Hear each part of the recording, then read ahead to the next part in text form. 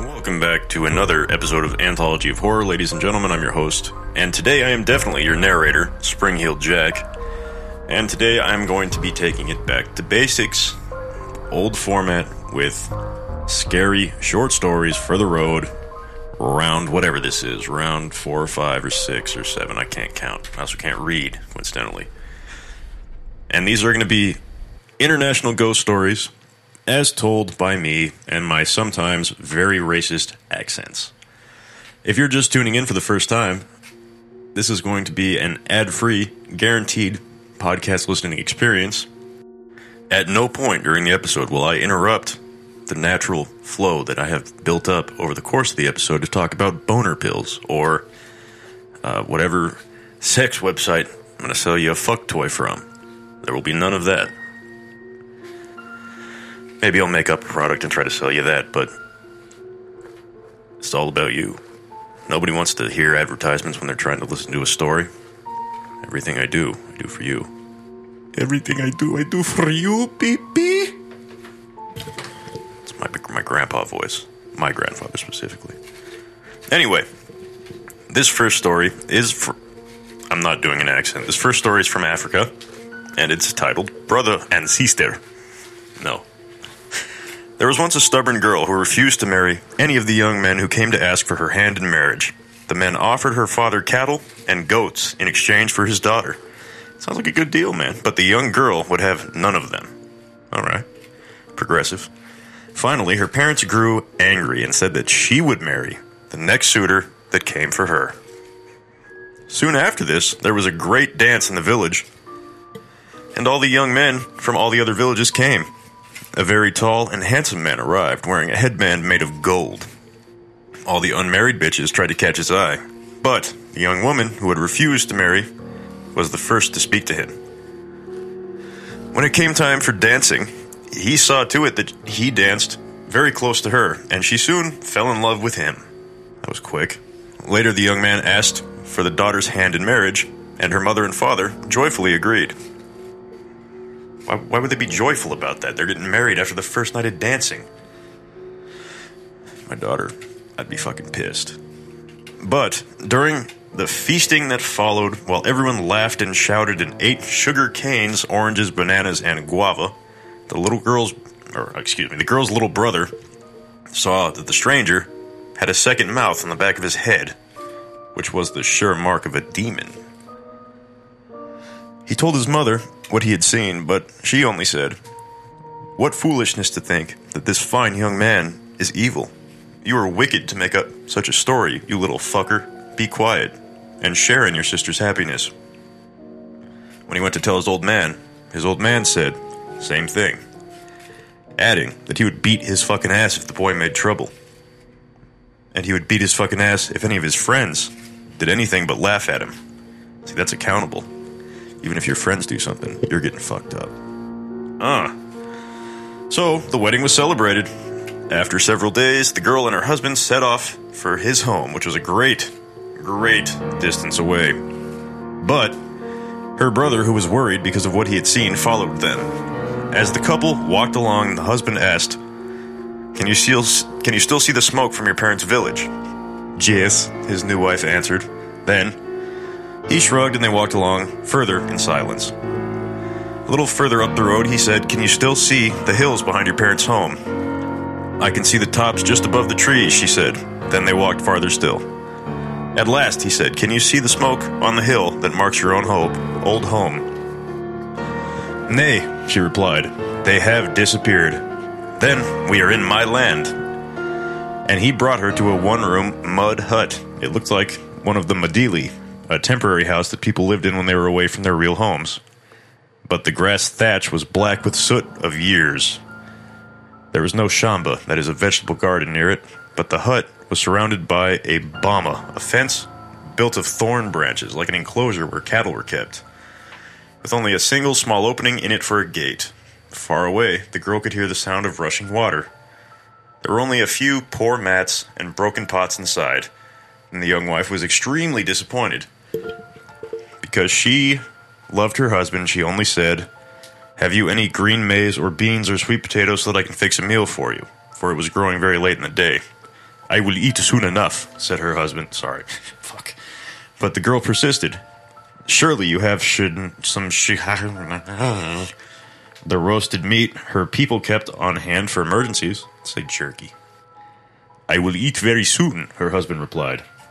Then he sat in the door of the hut and would say nothing else. She set to work cleaning up the place, which seemed like an animal had been living in there. And when the shadows lengthened, the man rose suddenly and walked down the path into the woods. His new wife called out to him, not to leave her alone or risk the dangers of the forest, but he ignored her. Soon the shadows under the trees ate him. Now, the little brother was hidden at the edge of the wood, watching. He secretly followed the man. In a clearing, he saw that the man began to change into a hyena. Then the creature threw back its head and shrieked, and the boy, still hidden, heard answering shrieks from all around. In a moment, the boy guessed that his sister had been lured to this place to be eaten by the demon and his forest kin. So the boy raced back to the hut, told his sister what he'd seen, and at first, she also refused to believe him. I think this brother may have had a bit of a reputation going into this, because everyone just looked at him and told him to go fuck himself. I think he may have cried wolf, or cried a hyena a couple of times, huh? But her husband's strange actions and the howls of approaching hyenas forced her to believe her brother. Because they did not dare try to outrun the beasts, they rearranged the thorny branches that made up the boma fence around the hut to block the only opening. When the animals reached the hut, they found it completely circled by a wall of thorns. At first, the creatures only snarled and padded around the walls outside the fence. Then the demon, who was far larger than any true hyena, sprang over the wall of thorns. The boy and his sister had hidden in the hut and tied the wooden door shut with strips of hide. But the hyena was hurling himself against the door, and they knew that it wouldn't last very long. So they climbed out the single small back window, the back of the hut, and onto the roof, just like you do in State of Decay. Just as the beast burst through the entrance, they were on the roof. There they found a low-hanging tree branch just within reach. Now, we must climb for our lives, the boy said. His sister boosted him up, because he was lighter. Oh, fucking rude. Then, when he was safely lying at length on the branch, he stretched down his hand and helped her up. But since she was whale size, he couldn't lift her. And a moment later, the hyena realized what they had done, and he scrambled onto the roof after them. I don't know how he managed that. But the sister and brother climbed higher up onto the branches of the tree where the beast could not follow them. There's a very scary illustration of them high up in the branches of the trees. And then, the creature leapt back over the boma with a cry, and the other hyenas gathered in a circle around the trunk of the tree.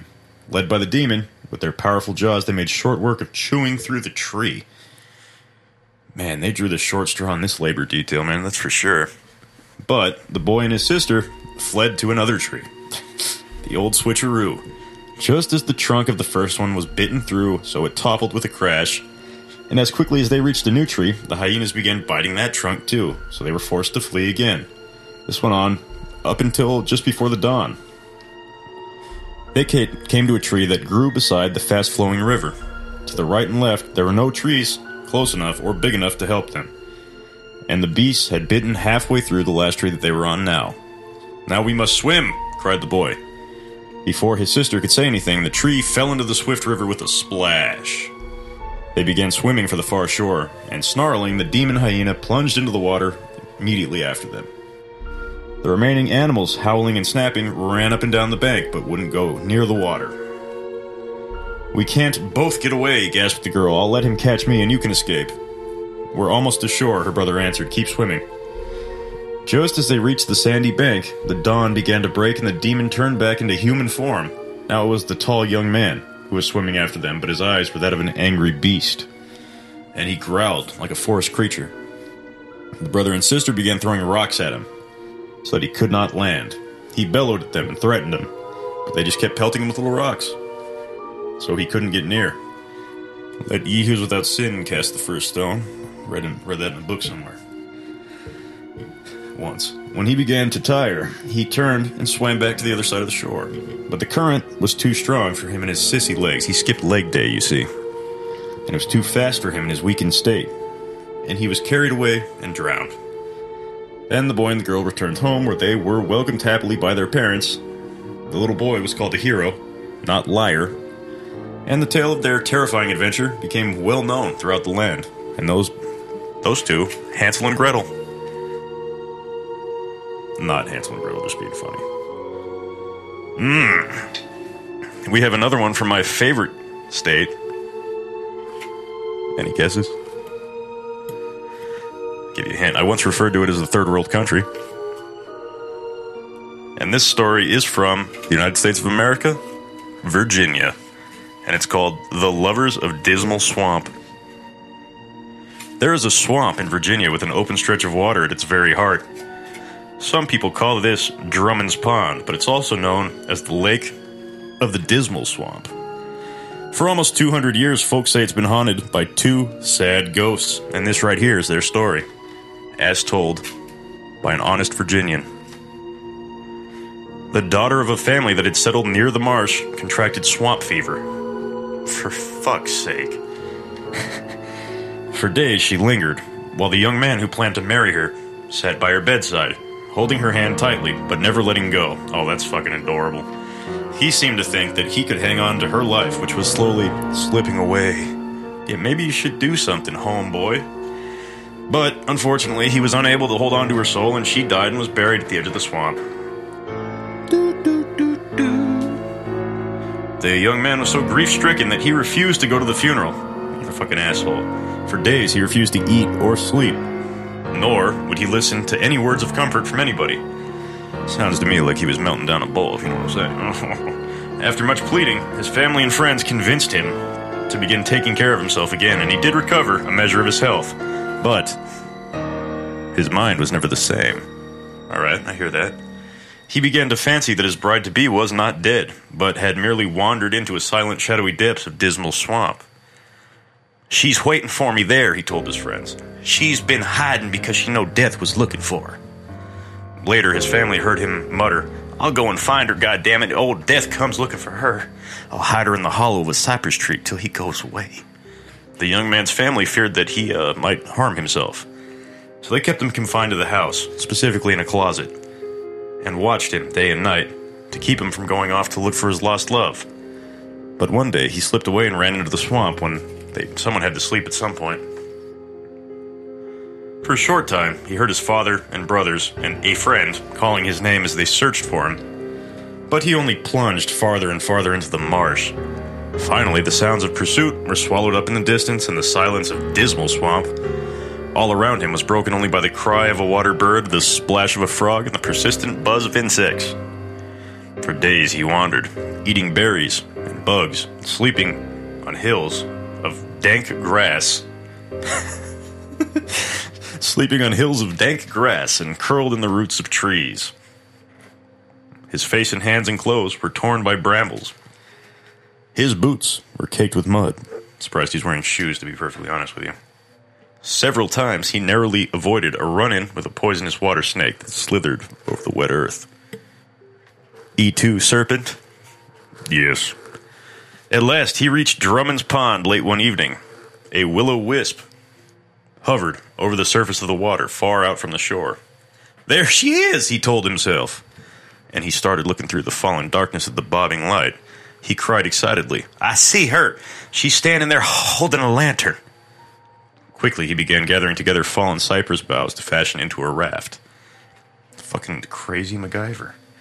When the flimsy-ass craft was ready, he launched it in the water using a long tree limb, stripped of its leaves, to pull towards the center of the pond.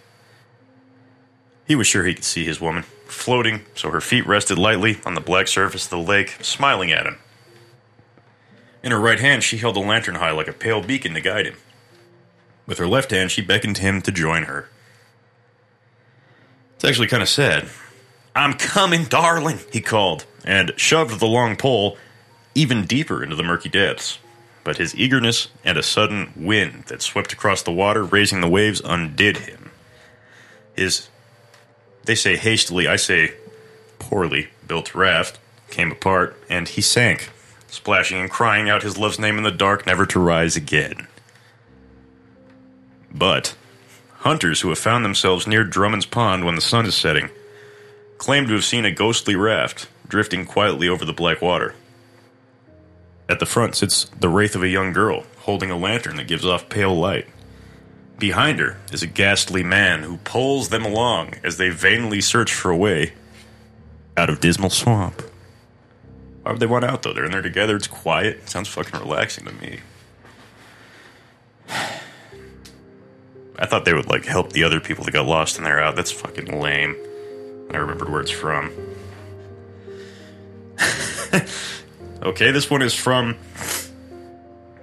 based on folklore of the Shetland Islands. Shetland Islands, excuse me. And it's called Boneless. For a long time, people in the Shetland Islands told stories about a creature that could only be called boneless or simply it.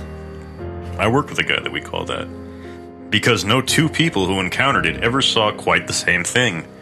When asked to describe it, one person said it looked like a large jellyfish. Same. That's probably the guy that I work with. Another said it looked like a lump of wet white wool. Fucking no shit. Same shit. A third said it looked like a pale animal. Man, with no legs. I think they're describing this guy I work with. And a fourth said, ghastly white human body without any head. I missed the ball on that one, but 3 out of 4 is not bad. Yet, for all the people often claimed it had no legs, it could move faster than a dog. Some swore it could fly faster than a hawk, even without wings. It was most often seen around Christmas time, when the nights are the longest and the goblins and other strange creatures have the greatest power to plague people. Only goblin I ever saw was in the Labyrinth. There was a certain farm that it troubled every year at Yuletide. The creature would frighten the animals in the barn and make its presence known to everyone in the house, urinate on the children, and frighten the women and the servants so that they all huddled in terror on Christmas Eve. Sometimes the farmer or his wife would catch a glimpse of something milk white and wet slapped up against the window of the kitchen parlor, but it would be gone in a blink of an eye so that neither could say for sure what they had seen.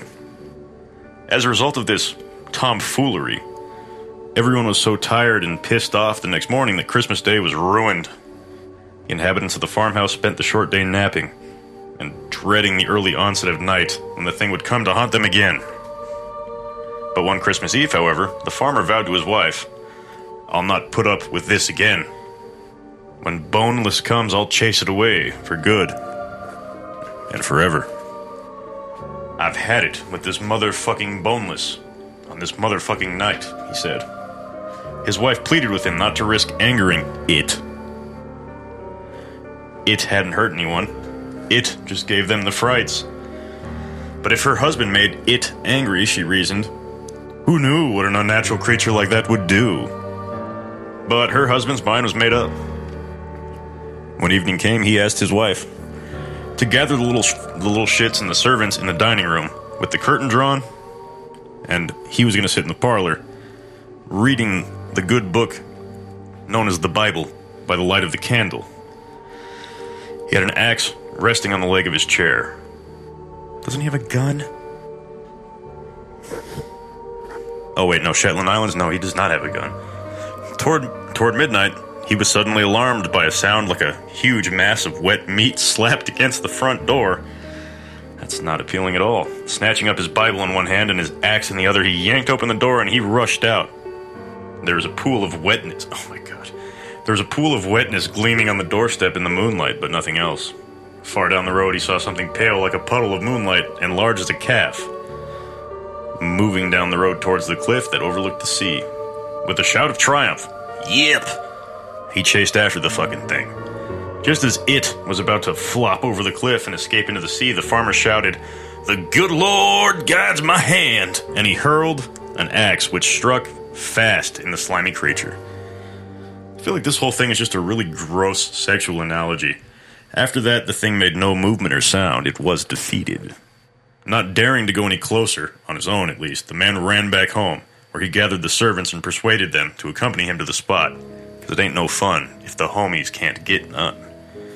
And there Boneless was, like some large pudding sack, with the axe still sticking in it.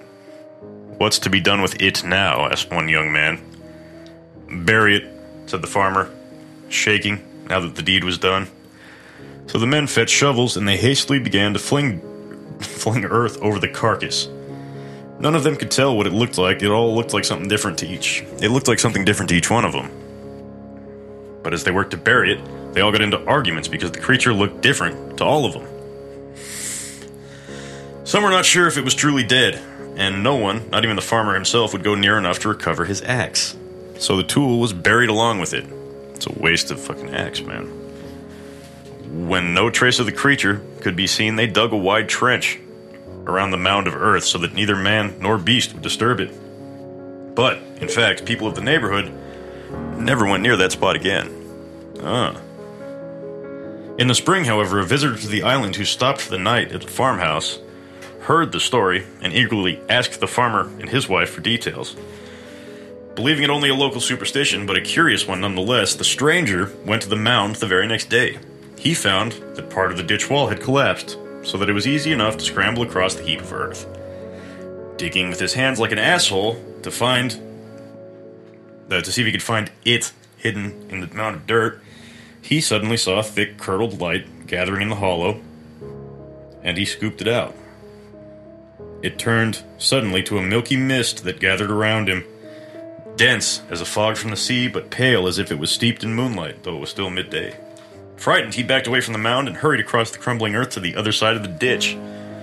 He just reached safety there when something rose out of the hole, rolled itself across the trench, and vanished into the mist in the direction of the ocean. By the time the visitor had reached the farmhouse, the strange milk-white mist had become an ordinary gray fog, and he had calmed down somewhat, realizing that he was hysterical, but he was sure of what he had seen. Something quite unnatural, which had just appeared. But it must have been something natural that only appeared to be unnatural because of how frightened he was by the stories of the strange creatures that he didn't want to admit it. Surely, when I saw, it was nothing more than an otter or a seal. Maybe a bald, albino otter or seal, he said. Something that happened to be near the mound when I chanced to be there by some stroke of strange coincidence. But the farmer merely shook his head, because we all know there's many kinds of life that live in the air, on the earth, or in the water, and we poor mortals have not the power to understand the like of some of them. The stranger did not get into an argument with his host, though he thought the man was a superstitious dipshit bumpkin, and he was angry at himself for even believing the goddamned fucking story in the first place. 2 nights later, a traveler who had become somewhat lost was hiking along a stretch of road high above a cove. He had just located the pinpoints of light that marked the village he was seeking and he was heading towards, and he could hear the waves breaking on the rocks far below him. Suddenly, in the moonlight, he saw something long and white stretched across the road. It wasn't fog, though it had a wet, misty look to it. He couldn't see the lights of a distant town any longer. The whiteness began to slither toward him as if it were alive. This is an analogy for sex, I think, or something. Without hesitating, he turned and began to run back the way he came, presenting his backside to the white thing. But the thing overtook him from the rear in an instant. It wrapped itself around him so that he felt like he was being smothered in a heavy, wet blanket. It was as cold as if it had been soaked in the night sea and smelled of rotten fish. Then he felt his waist, legs, and ankles caught in nooses, like an octopus tentacles. His bonds glowed like ropes of moonlight, but they were tough as the hardiest seaweed. They began dragging him towards the cliff's edge, the ocean below, a plunge and certain death. He tried in vain to call for help, but he was so scared the sound that came out of his throat, as surely as if an assassin's cord had tightened around his neck, and it just presented a meager squeak. He scrambled for a clawhold on the stony path, but his fingernails scraped and slid over the hard rocks without giving him anything to grab onto. Just as he felt his feet, his knees, and his thighs being yanked over the edge of the cliff, call that the wheelbarrow. In the instant before he tumbled off into the hungry darkness, he managed to hook his left arm around a sharp outcropping of rock he flung his right arm around it also and hung on for dear life. From this dizzying perch, he dared to look below him. Half of him dangled into space, lassoed by silvery ropes stretching down into the darkness, twisting together into a single cable that linked him into a luminous splotch. In the waves hundreds of feet below, the deadly ropes pulled tighter. Constricted. Tighter. He tightened his grip on the rock in response. He had that sickening feeling that he might be torn in two, or the horrible thing that had him in a thrall didn't let go. "Oh, sweet Lord," he prayed, and he felt the thing loosen its grasp just a little. Because nothing turns people off like talking about the sweet Lord when they're wrapped around you like that. He recalled how the farmer had used a Bible and a prayer to help defeat that fucking thing once. A prayer. I need a prayer. I don't know any prayers. But in his fright, he could remember nothing except the prayer he said as a child. "Good bread. Good meat. Rub-a-dub-dub. God damn it. Let's eat." At the second mention of God, the loops of the moonlight loosened and then dropped away.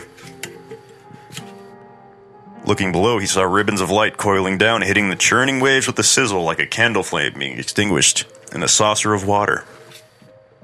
I don't always put out candles, but when I do, I put them out in water, goddammit.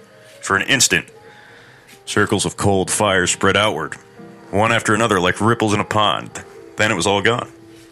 There was only the empty black surf pounding below him. Painfully, he climbed back onto the road where he lay for a long time, just catching his breath and dozing off. When he reached the town, the traveler was too shaken to do anything more than ask when the earliest boat was leaving for the mainland. He left the next day for London, never returned to Shitland. Yee. That is a disgusting way to describe intercourse. But on that note, if you guys have any fucking weird intercourse stories, I'd love to hear them. Don't hesitate to message me. Any intercourse... Let me rephrase it. I don't want just nasty fucking stories. Intercourse ghost stories. Anyone's a bone to ghost? Love to hear about it. Or a vampirus or whatever those fucking succubus, incubus things are. I'm kidding. I'm being funny. The thing with my jokes is they're not funny. That's the joke. Okay, this next one is from, not from Old Mexico, but indeed from New Mexico, and it's called The Death Waltz. I think they played this at prom. I remember this one. In 1851, when New Mexico was still a territory and had not yet become a state, good old Fort Union was built 90 miles northeast of Santa Fe to protect the people from the Apache Indian raids. Now, this is towing the line about what we talked about the last couple of podcasts. I don't know if I'm good with this one. The fort helped keep the trails open so that the huge red-wheeled freight wagons pulled by teams of mules or yokes of oxen or really, really fat men could bring hardware, calico, and other goods to Santa Fe while taking furs, hides, and Mexican mules and burros back to St. Louis, Missouri. Fort Union was the only spot for miles around where an effort was made to keep up the appearances of gracious social life. The kind that was found east of the Missouri River. There was a number of very beautiful young ladies attached to the post. And the most attractive of them all was Eliza Bidwell, who was, coincidentally, the sister-in-law of the captain. It's a do-not-fly zone. She'd recently come to Fort Union to stay with her sister, the captain's wife, because her parents were dead, and the maiden aunt who had helped raise Elizabeth, a.k.a. Eliza, was also dead. She enjoyed the excitement that came from living on an outpost where the threat of an Indian attack lurked always in the background. She was doubly delighted by the attention the young officers paid to her, since there were few women who were both pretty and unmarried in wild country. There was one lieutenant in particular, named Frank Sutter, who recently transferred from the East, and he was especially attracted to Elizabeth's charm. He devoted himself to winning her hand, in spite of the other handsome officers who buzzed around her like bees, discovering the sweetest blossom in the garden. That is fucking foul. Frank Sutter's experience with the world was not large enough so that he could tell whether a woman was responding seriously to his attentions or was merely fucking with him. Oh, man, he was a kid. He would walk with Elizabeth in the afternoon, when the sunny, clear air would turn in the blink of an eye to a heavy rain that sent them scurrying for cover. and it disappeared as quickly as it had begun to fall. Sounds like he's not working. They would sit together in the evening. He just had every day off? Watching the sky turn red, pink, and orange, and yellow to the west, while the mountains to the east of the fort turned dark, purple, and mysterious. At such times, Frank would talk to Elizabeth about many things, but he didn't dare tell the young woman whose hand rested on his crotch just what he felt for her. Elizabeth laughed, fanned herself, and complained about the heat. Some things never change. And chattered on about how bored she was growing with life at Fort Union and how eager she was to return to Missouri and the social life there. Such talk shattered Lieutenant Sutter and his morale, but he never let his pain show. Then one day, messengers came racing to the fort with news of a series of Apache raids. Captain Moore ordered a detachment of troops to chase, punish, and destroy the guilty Indians. Lieutenant Sutter was put in command of the expedition. The night before they were going to set out, though, however, he called to Elizabeth Bidwell. Drawing a private corner of his porch, he dropped to his knee and said, "Hey, yo, bitch." Excuse me. He said, "Elizabeth, if you couldn't guess this before, I'm telling you now. I'm in love with you." She smiled at him. She turned her head away and patted her heart. Finally, she said, "Well, Lieutenant Sutter, I'm overwhelmed by the honor you're giving me. And why do you have some affection for me?" Oh, he said that. "And do you have some affection for me?" "You don't even have to ask," she replied. "Then, Miss Bidwell, will you do me the honor of marrying me when I return?" That's when he fucked himself right there. He was the most handsome young officer at Fort Union, and his prospects were excellent. Elizabeth answered without thought of hesitation, "Of course I will. But if the fortunes of war deprive me of life..." "Shut the fuck up," she said. "Don't even think about such a thing. If you should fail to return, I swear I will never marry another." That's where she fucked up. "Then," he said, rising to his feet and kissing her hand, "you can be assured nobody else will have you. I'll come back and make my claim." So, the next day, the lieutenant and his troops departed in the morning. On the evening of their second day on patrol, they overtook a band of Apaches that had gone on the warpath, or so they assumed. In the heat of the battle, Frank Sutter became separated from the rest of his men. When dust had settled, and the Indians had all been killed or scattered into the dusk, the troops searched vainly for the young lieutenant. But he had vanished, so they committed an act of mutiny, and they returned to Fort Union without their commanding officer and reported him missing in action. As per policy. Jesus Christ. Other people at the fort noted, not very kindly, that Elizabeth Bidwell, Frank Sutter's bride-to-be, grieved very little for her missing bridegroom-to-be. And it came as no great surprise to anyone when she announced her intention of marrying a man who recently moved from the East as well, who promised to take her back to St. Louis when his tour was over. Her sister and brother-in-law arranged a wedding for her at the post. When the big day arrived, there was a short ceremony in the chapel, and then everybody retired into the evening to the mess hall, which was decorated for a proper ball. Outside, a sudden thunderstorm rolled through the nearby canyons and sent rain splattering against the roof and the walls of the mess hall. But inside all the festivity, there was good food, plenty of alcohol, and shrieking laughter everywhere. A band was playing with more enthusiasm than tunefulness, but everybody was drunk and having a great time, so nobody fucking cared.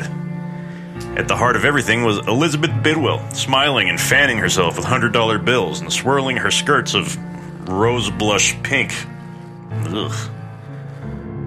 Suddenly, when the dance was in full swing, the outside doors of the hall slammed open with a bang, letting in a draught of cold air that made the candles gutter and burn low. A blood-curdling cry, neither human nor like any other bird or creature that anyone through the common room could identify, was carried in on the invading wind. Nobody could identify it. It was something like, "Ugh!" All eyes turned to the open doorway.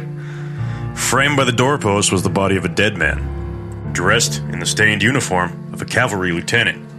Across his forehead was a gash the size of a tomahawk blade. His eyes were wide open and burned with a fiery light. As everybody retreated to the edges of the dance floor, the horrible apparition walked across the floor to the new bride and pulled her from the arms of her husband. Like the rest of the company, she stood, gaping, too shocked to move. The corpse led Elizabeth to the center of the floor. She moved as stiffly as a doll. Her mouth working, but no sound coming out. Suddenly, the thing that had been Lieutenant Sutter clasped the young woman closely to him. Then he raised his middle finger in the directions of the musicians. And after the shaken men protested that they did not know what he wanted them to do, they started playing a waltz so strange and haunting that its melody, to some people, made them burst into tears upon hearing it. It's like the Fable soundtrack. And while others pressed their hands to their ears to keep out the sound because it sounded like a shrieking cat. On the floor, the couple whirled around and around and around, like dancing with the stars. Elizabeth could not take her eyes from the dead lieutenant's burning eyes, and she grew paler and paler. With each passing turn, she looked more and more like Taylor Swift and less like herself. The musicians, possessed by some compulsion from beyond the grave, it seemed, played faster and faster until the music became so frantic that the spinning couple on the floor became a blur of pink skirts and blue uniform. Then the music slowed to a pace that no human could dance to. Then back to a waltz, then down to a dirge, which is like a funeral march for you youngsters. The young woman hung limp in her corpse's arms. Her slack jaw and empty eyes showed she was as dead as her partner. Gently, the dead man lowered her body to the floor. For a moment, he stood staring directly at her. Then his eyes circled the horrified company. He threw back his head, gave the same fearful cry that they had heard earlier. Ugh! Then he turned and marched stiffly, out into the driving wind and rain, while the doors of the mess hall just slammed behind him. So when people were finally able to move again, her groom rushed to her side, but his efforts to revive her were futile. Just like his efforts to save her life when he was in the mess hall with him, and he was killing her. Attaboy, new husband. The corpse had vanished into the storm that battered Fort Union for a day and a night. Several days later, a troop of soldiers that had been sent out to find the scene of the battle that killed Frank Sutter located his body where it lay at the bottom of a small gully with a single tomahawk gash across his forehead. He was returned to the post and buried beside his almost bride, Elizabeth Bidwell, in a little cemetery outside the fort, where he remains today, as does she. Well, they both sound like miserable fucks. Speaking of misery, here's one from my home state. It's probably not going to be very scary. It's called The Ghost of Misery Hill. I think I live on that hill. If not, I work on it for sure. There was once a miner, Tom Bowers, who worked a claim on Misery Hill near Pike City in California. Where the fuck is that? Tom was a loner. He never liked having people around him. He only went into town when he needed supplies, and he never needed supplies, and he never took a partner. Nobody's gonna work my fucking land but me, he told anyone who offered to buy his claim, or buy into it. During the winter, he laid in supplies and kept to himself. While the snowdrifts piled up high around his cabin, people in Pike City always knew that spring had arrived when Tom came down from Misery Hill to purchase a fresh batch of food shit. But one spring, long after the last traces of snow had melted, the inhabitants of Pike City noticed that old Tom hadn't turned up with his poke of gold dust to buy beans and salted pork, bread and coffee. After a good deal of shit-talking, a group of miners and townspeople rode off to investigate. They found old Tom's cabin was empty. Potbelly stove, stone cold. Some bits of fried bread had gone moldy in the big iron skillet on top of it. Clearly, nobody had been in the one-room shack for at least a week, maybe more. Certain now that something had happened to the old miner, the men followed the path that ran from the cabin to the brink of the steep slope where he had done his prospecting. But they found the end of the trail had vanished. It had been blotted out by a huge landslide. Fearing the worst, they dug into the pile of earth and rock, and after a half day of hard work, they found a shitload of gold, and they also found the old man's body. Then, having solved the mystery, having nothing better to do with Tom's remains, they buried him properly in a shallow grave not far from the mouth of his old mine shaft. Some would say they gave him the shaft. A few miners thought to work Tom's mine on Misery Hill, but the story soon grew that the ghost of Tom Bowers was often seen prowling around carrying his old pick near his mine. Soon, everybody avoided that spot. There was one miner. Nobody liked him. His name was Jim Brandon, who got himself so far in debt when his own claim ran out that he became quite desperate. Just fucking move towns, dude. He moved into Tom's long empty shack and began to work that abandoned mine. Soon enough, he made enough money in that mine that he was able to clear up his debt and accumulate a decent amount of savings for himself. But after several months, he began to notice signs that somebody else was working his claim by night. Every morning, he could see that somebody had tampered with the sluice, a long wooden trough he filled every day with freshly dug gravel so he could find the gold. When water from a nearby stream was run down it, bars along the bottom of the sluice would catch any gold and gravel it might hold. Jim searched high and low for a clue to his midnight visitor, but found nothing. Thinking some of the other miners might be having fun with him, he challenged them, but they all swore they knew nothing about it. After this, things were quiet for a few days, and then one morning, Jim again found that somebody had fucked with loading the sluice with gravel and running water.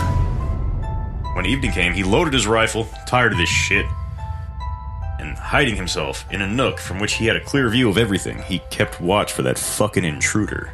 For a long time, he heard nothing but the wind whistling through the pines, and the sound of the Yuba River rushing over rocks nearby.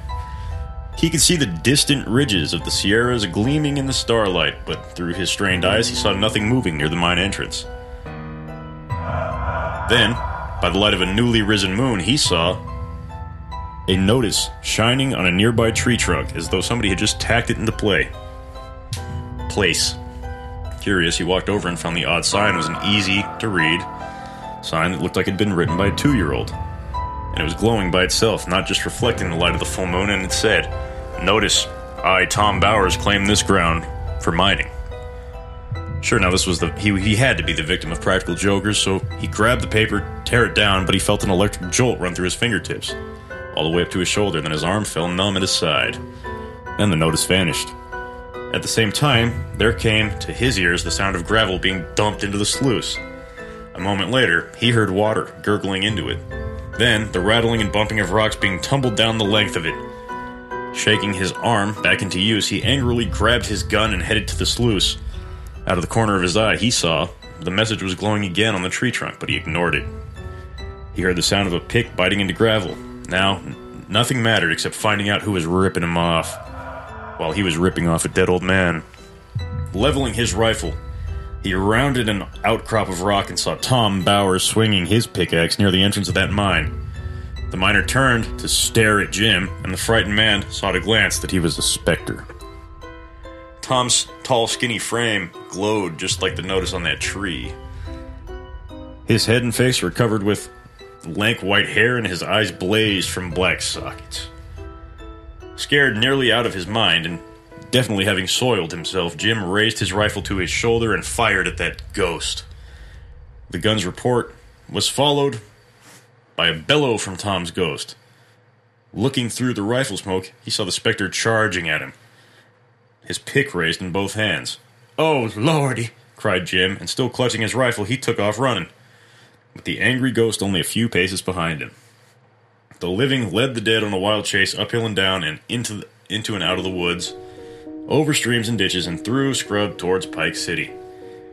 In town, the miners were all gathered in the saloon celebrating a new gold strike, and suddenly everybody froze when they heard an ear-splitting scream.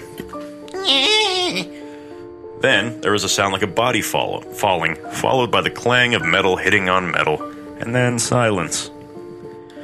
Everyone tumbled outside to see what had happened. They saw it in the middle of the road. They found old Jim Brandon's rifle pinned to the ground by the point of a pick, sunk clean through the middle of the barrel, and on the pick's red handle were carved the initials, TB. No one after that saw Jim Brandon ever again. But for years afterwards, miners working near Misery Hill reported the sluice at Tom Bowers' claim ran every night, like clockwork, at midnight. I don't know why this guy was pissed off that a ghost was doing half his work for him. And fucking balls, dude. I wouldn't complain about that. You know, that's one of those, like, leave him a sandwich type of things. Fuck. My grandpa had somebody working on his social security number, and he didn't realize it till he retired early. God. All right, this one's called something French. The loup-garou, the werewolf, is what it means. From French-Canadian folklore. I do love old Snow, Mexico. In the old time, in Snow, Mexico, people believed the werewolf, which they called the loup-garou. The loup-garou. The fucking werewolf haunted graveyards and prowled the woods and waited in the brush behind and next to lonely trails to catch unwary travelers and eat them like they were groceries. There were some old fuckers living on a farm far out in the countryside. Fuck. And one wintry night, the woman, Martha, with an E, took very ill, and her husband, Pierre, had to go fetch the doctor in town. But that meant that it was going to be a long, lonely journey through the woods. But Pierre was too worried about his wife to hesitate. Yeah, good for you, Pierre. He hitched up his horse to the sleigh, and he set out through the fading light and falling snow. As he went along, he could hear nothing except the scrunch, scrunch, scrunch, scrunch, scrunch of the snow underneath the sleigh's runners and the horse's hooves. The old man wasn't thinking of anything except getting help for his wife as fast as he could. They were now a long way into the woods, and moonlight shone on the snow, which lay thick on the ground and on the branches of the pine trees all around.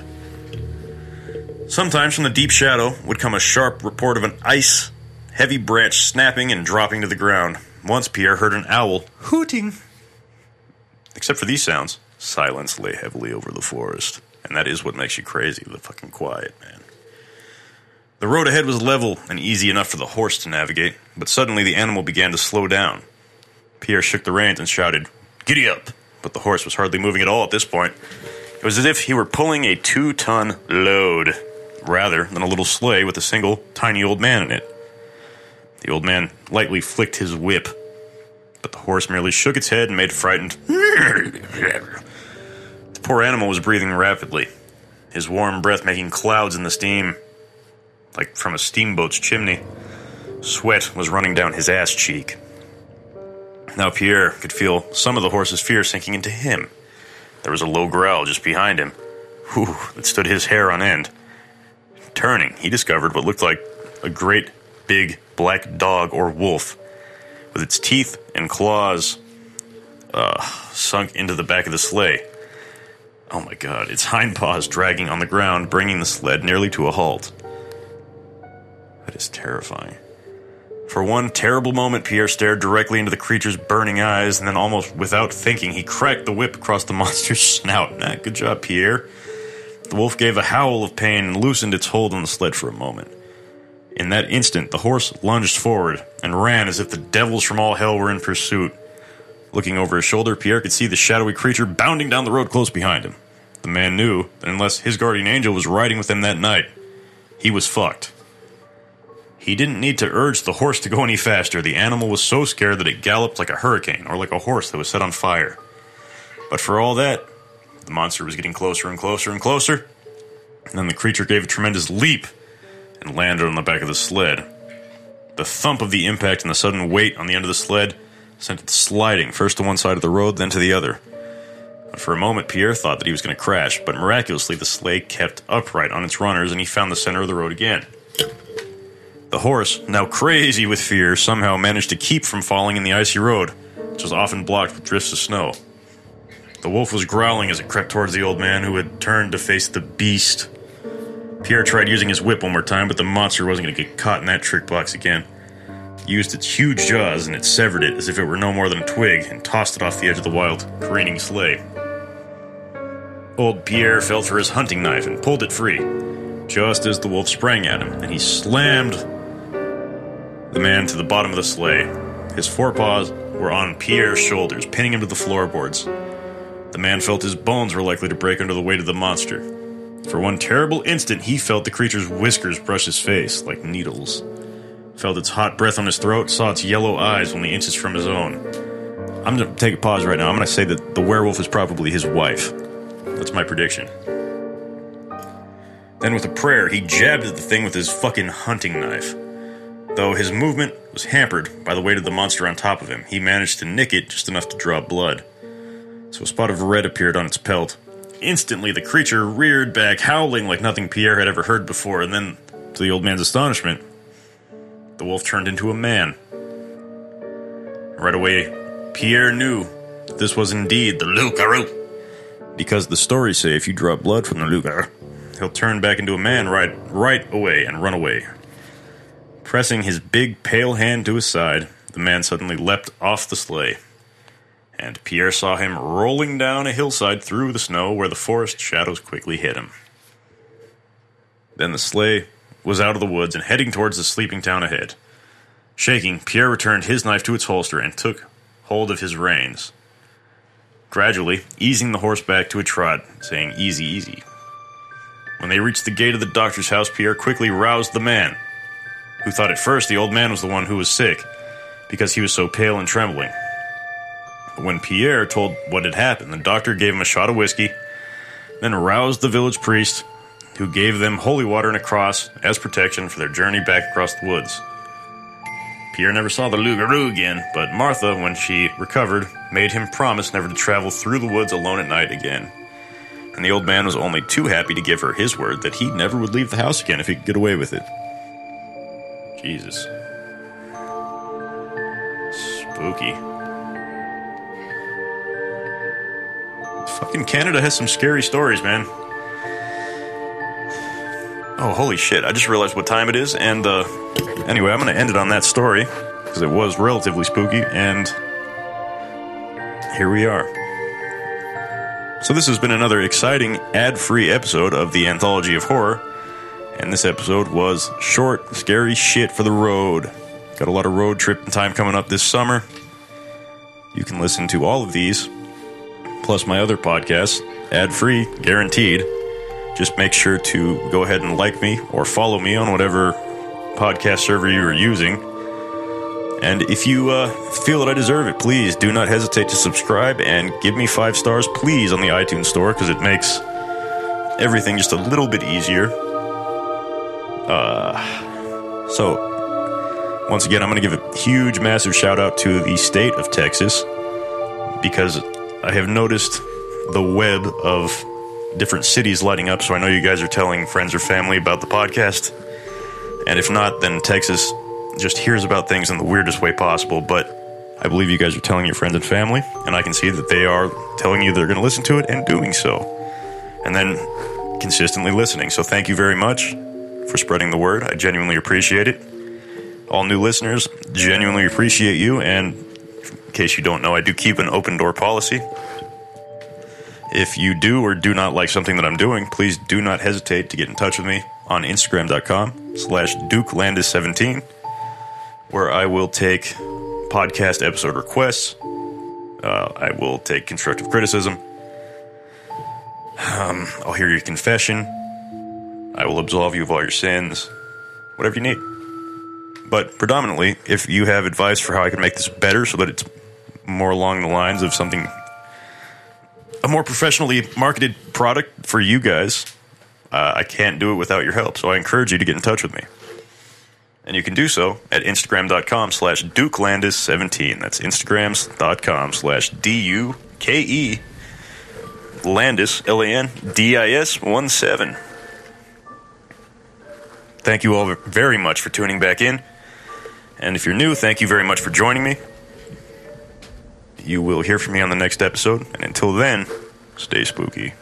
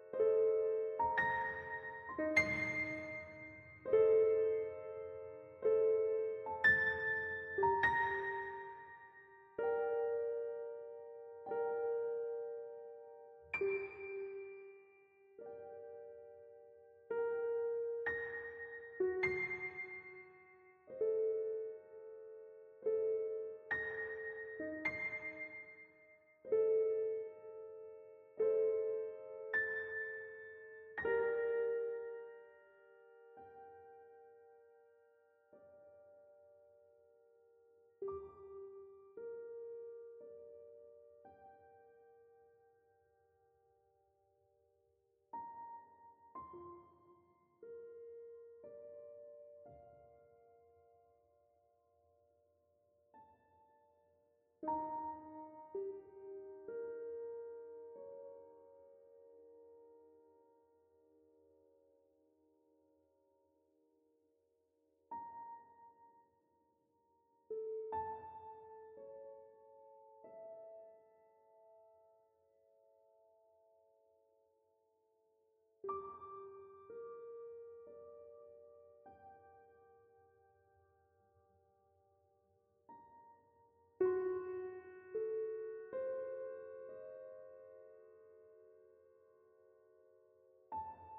You